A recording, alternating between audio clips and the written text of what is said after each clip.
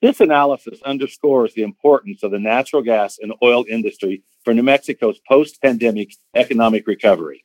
Pre-pandemic, the industry added almost $19 billion to the state's gross domestic product, representing 17.9% of the state's economy.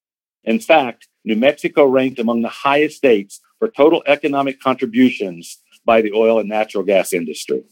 It's clear the natural gas and oil industry is a critical part of New Mexico's economic and fiscal future, offering support for jobs, tax revenue, and local economies. This outlook depends on policies that support rather than hinder American energy. That's why we will continue to advocate for responsible development of our abundant energy resources, just as we have done safely for years.